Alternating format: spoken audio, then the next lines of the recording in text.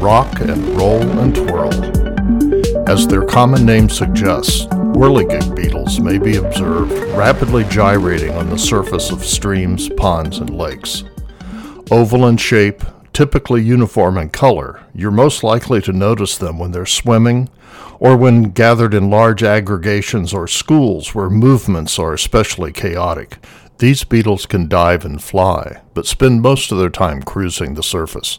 They are predators and scavengers. Waves made ahead of them while swimming reflect back, allowing them to echolocate and avoid objects. Threatened, they secrete a defensive chemical called gyrindol that repulses fish and other predators. An organ in their antenna detects disturbances on the water, assisting them in locating struggling prey and warning the group of danger. What impresses me most about gyrinids are their eyes. They are divided horizontally so that they appear to have 4 rather than 2.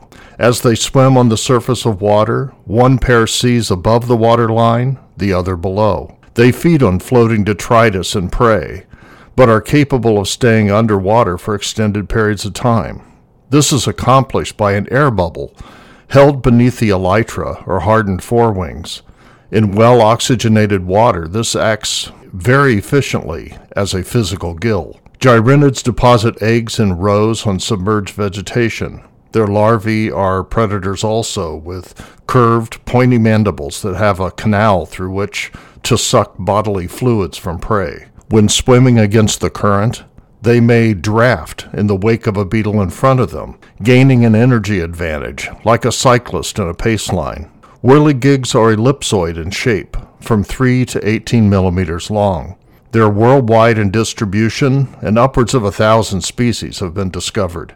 Their exoskeleton is coated with a hydrophobic, waxy layer. This and their shape and hardness make them especially difficult to grasp without them popping from between your fingers. Their middle and hind legs are adapted for swimming, being flattened and lined with fringes of bristles. The front legs are long and used to grab food items. The front legs of males have sucker pads that are used to hold on to females while copulating.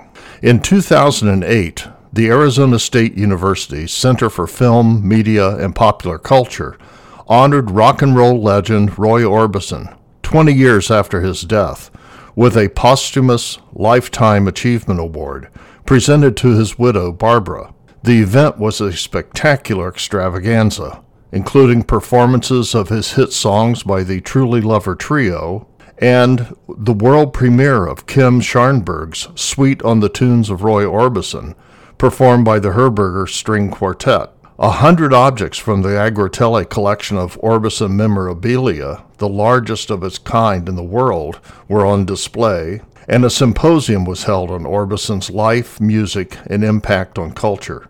During one evening gathering, we were treated with private performances of Old Pretty Woman by Bill Dees, who co-wrote the famous song with Roy Orbison, and I'm Not Lisa by Jesse Coulter. Dean of the college at the time, I asked Peter Lehman, director of the center, when he told me of his plans for the event, if I might include a new species named to honor the Orbisons.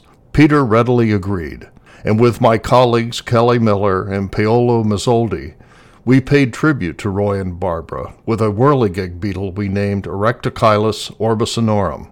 The beetle from India is about 5 millimeters in length and translucent white on its underside, but its greatest claim to fame is its name. I commissioned an original work of art by Charles Kasilik, done in the style I described as Andy Warhol meets Carl Linnaeus, that incorporated 9 images of the beetle. I presented the original to Barbara at the event. I'm not sure that Peter has ever forgiven me for stealing so much of the limelight. Once word of the Orbison beetle spread, it rapidly appeared in the media, including a mention in Rolling Stone. For the Species Hall of Fame, this is Quentin Wheeler.